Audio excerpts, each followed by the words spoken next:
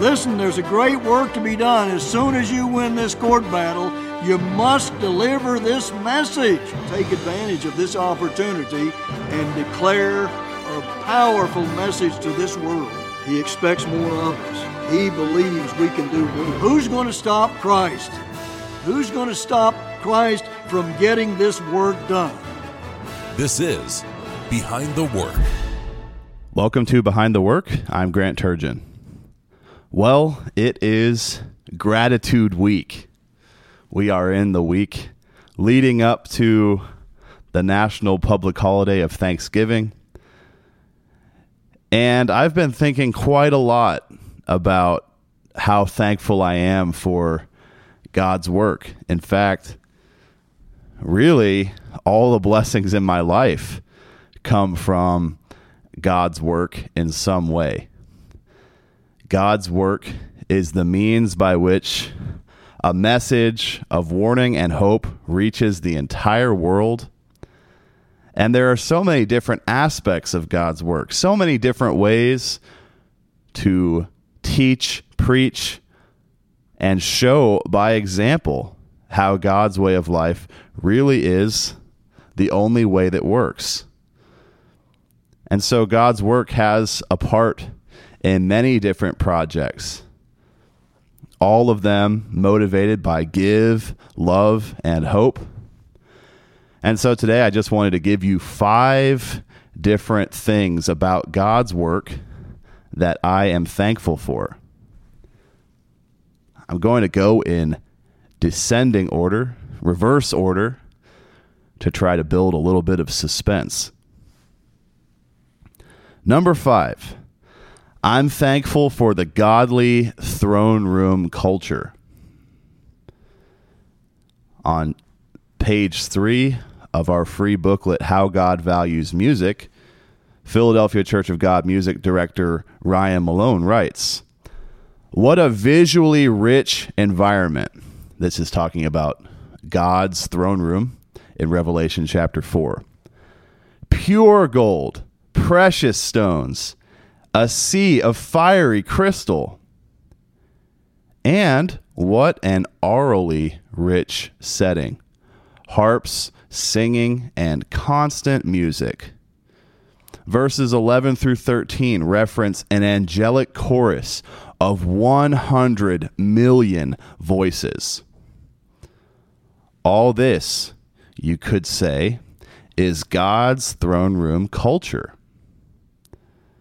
And a little farther down the page, what is most inspiring about these environs is the fact that God intends to export this throne room culture. God has exported his throne room culture to his work.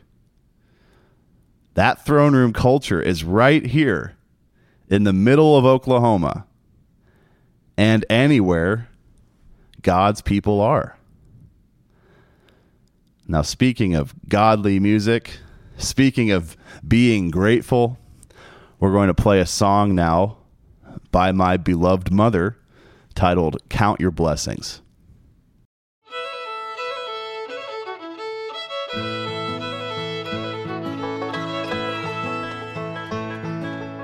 Once when I was younger, life was getting gray. Problems just kept piling up each day. Then I met a widow whose life had much more pain. That is when I knew I had no reason to complain. As we got to talking, I was surprised to find, though weighed by many troubles, she was happier than I. I asked her what her secret was to always keep a smile. She said, "Remember this when you are facing any trial. If you sit down and count your blessings, you better find a comfortable chair, 'cause it might take a while to number all the ways God cares. And the more time you spend counting, the more blessings you'll see, and the lighter your burden will be."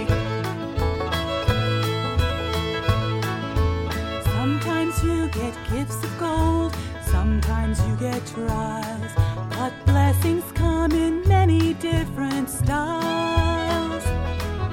So when life's problems weigh you down, here's what you should do.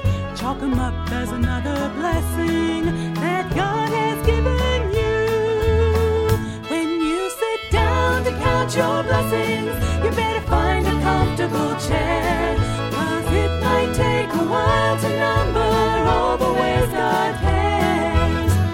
And the more time you spend counting, the more blessings you'll see, and the lighter your burden will be.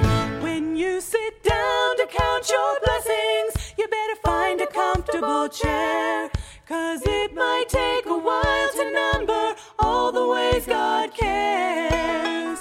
And the more time you spend counting, the more blessings you'll see, and the lighter your burden will be.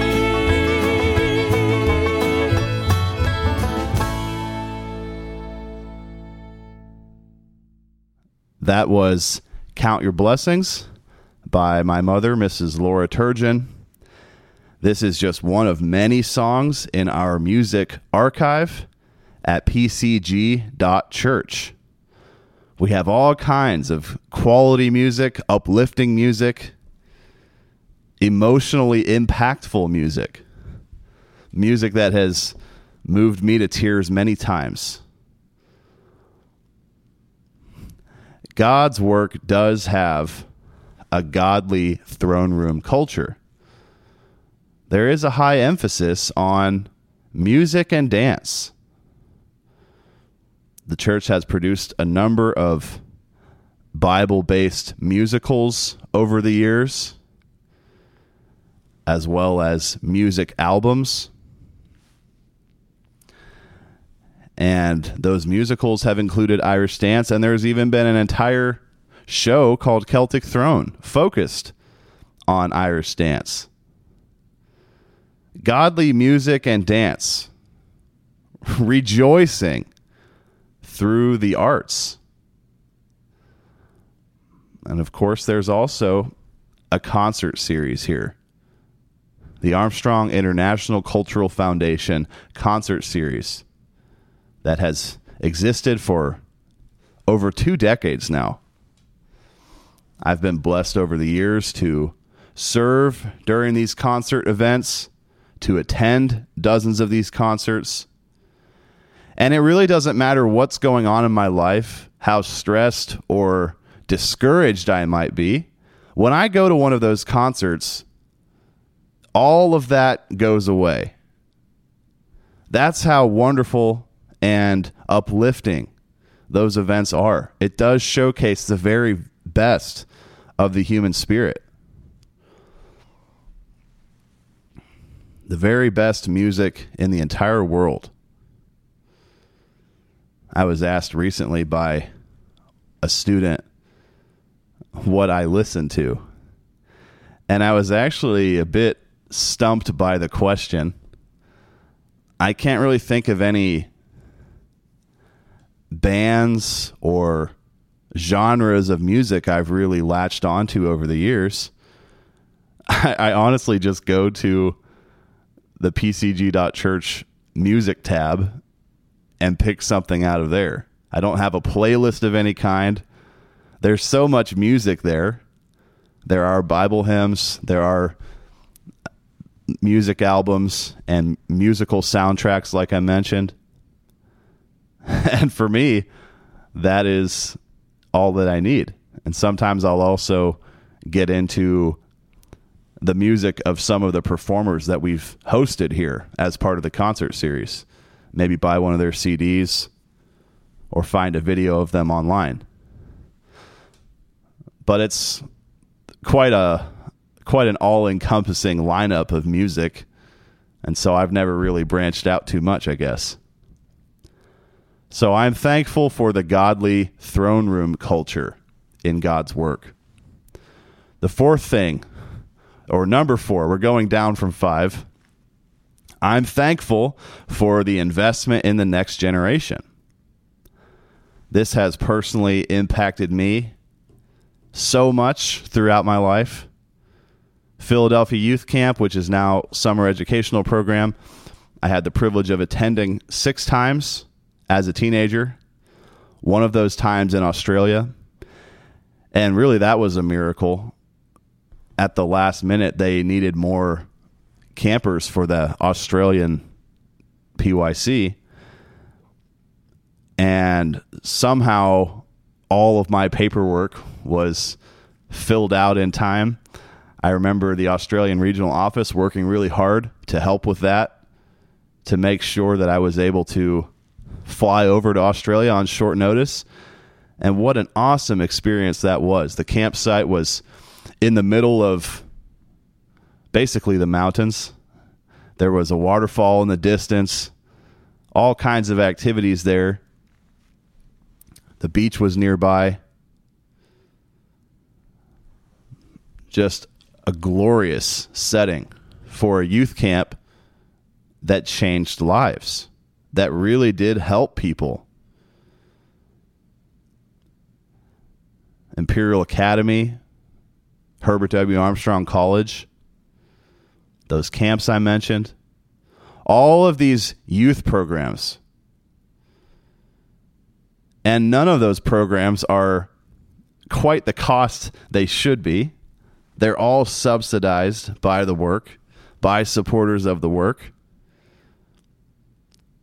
I mean, really, what price could you put on them anyway that would do those programs justice? These are programs that develop the next generation of leaders in God's church. These are programs that show our young people their potential before they even could see it for themselves.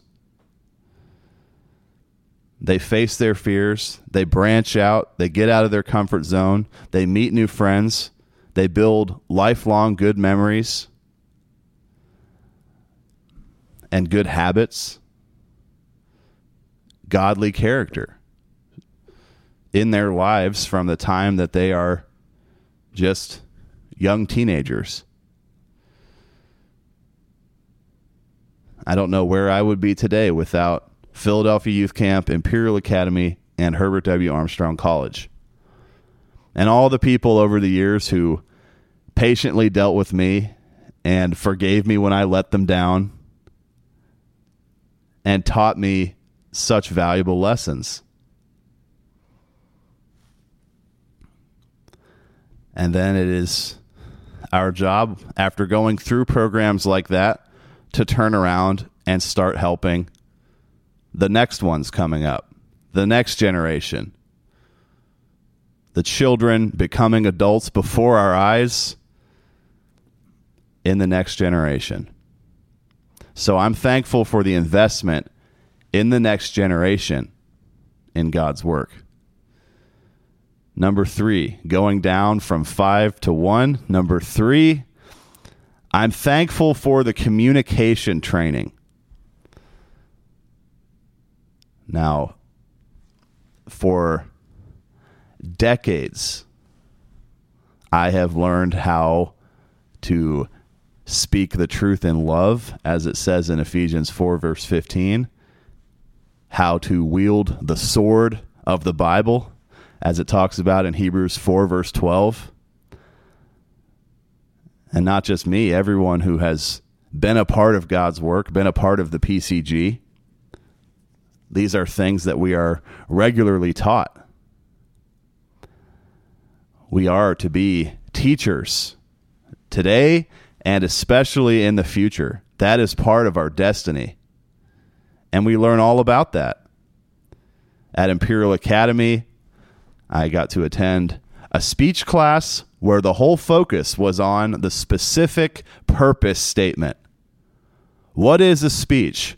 What is a message, an article, or anything without a point, without a purpose, without a goal? And what should the goal be? It should be to change hearts and minds, to inspire, to motivate, to uplift, to encourage, to exhort.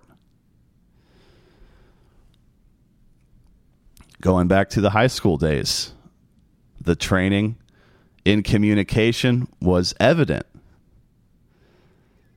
Every year at Armstrong College, the male students at least go through a speech class or a homiletics class where there's more of a focus on using the Bible and giving sermonettes or split Bible studies. And then the girls at the college have a speech class just in their freshman year. There's Spokesman Club. Now, the men at the college attend their own Spokesman Club. There are Spokesman Clubs in Edmond and many of the field areas of the church. And this is a club that PCG Pastor General Gerald Flurry has said deeply impacted him. And he was the type of man who would attend back-to-back club meetings. So essentially 5 hours straight of listening to speeches, giving speeches, evaluating speeches, engaging in topic sessions that really stimulated the mind, being taught by the ministry in their lectures at those clubs. He valued those clubs, and he was willing to stay up pretty late at night to go to 2 clubs in a row and then talk for hours afterward. That's the type of value that all of us should place on Spokesman Club. If we ever have the opportunity to attend it or to be a guest at one of the ladies' galas, for example. But communication training does not just stop at how to speak. I learned all the English rules as part of the Imperial Academy and Armstrong College English classes. And during the student work program, when I got to write for PCG News and for the True Education, now perhaps I knew how to put a period at the end of the sentence before these programs. But the English teaching here, the language instruction is on a different level. It really is. The writing training was deeply valuable, still is. And of all things, I have recently become an English teacher. Never thought that would happen. But communication is such a crucial part of being a teacher, and that is our job now and forever. How can we teach if we can't even use the language? How can we engage in royal communication if we can't construct a sentence? And so there is detailed instruction in communication, in the rules of language, how to write, how to speak, and how to do all of that in love. So I'm thankful for the communication training in God's work. Number 2, going down from 5, the second most important, you could say, thing that I'm thankful for regarding God's work. I'm thankful for the focus on family. In The God Family Vision, a book available to you for free at thetrumpet.com, on page 23, Mr. Gerald Flurry writes, having physical children helps prepare the firstfruits to get ready to have billions of children in the world tomorrow. Those converted in the millennium are likened to children of the husband, Christ, and his wife, the church. Rearing physical children is a type of what we will be doing spiritually in the world tomorrow. We are called to help Christ in this job, to be his helpmeet. God wants us to focus our minds on all the children to come on the scene in the future, and to get ready to rear them and dedicate them all to the Father, the way Hannah did her son. Rearing children is a trial and a test. There is struggle involved. We have to struggle to teach our children. Likewise, it will be a struggle to teach all the spiritual children in the future. So God has us start small, learning many wonderful lessons with a few physical children. Even if you don't have children, you can still learn this all-important lesson by studying God's Word and observing other families. So I've been married for over 5 years now, and I've benefited greatly from our new Child Rearing with Vision book, also available to you for free at thetrumpet.com, in raising our 2 children, Loma and Rush. And there is really nothing better physically than coming home from work and your children stampeding toward you, shouting to you, smiles lighting them up, and then they just latch onto your leg like little monkeys. Nothing better in life than that. And God's work teaches a message about family, physical family, spiritual family, how to do it right, what the priorities should be. It's God first, then getting married, then having children. It's a crucial order that almost no one understands. Family. It doesn't get any more beautiful than that. And yet, our physical families point to the world tomorrow and beyond, when we'll be teaching and training and helping and healing all mankind and many more people to come, even after the world tomorrow, most likely. So, the second most important thing I'm thankful for, this is my list, my opinion regarding God's work. I'm thankful for the focus on family in God's work. Now, finally, point number 1. I'm thankful for a living hope. On page 3 of the Epistles of Peter, A Living Hope, a booklet also available to you for free at thetrumpet.com, Mr. Fleury writes, "You will never work diligently for God if you are not filled with joyful anticipation of the glorious future that awaits God's family. If our mind is just on the things of this world, we will become mired in depression, stress, and discouragement. But that is not how God thinks. If we were perfect, we wouldn't have those negative emotions. But, of course, we aren't. We struggle with doubts. Like Jonah, in our weaker moments, we can even want to run from our responsibility to God. The one thing that keeps us from running away and hiding from all of our problems and the crippling problems we see in the world is a living hope. We have to be able to see through the black darkness of today to the bright hope of tomorrow. A better world is coming. Now, growing up, I faced probably more than my fair share of persecution and criticism for my beliefs. And yet, I could see the way those children lived. I could see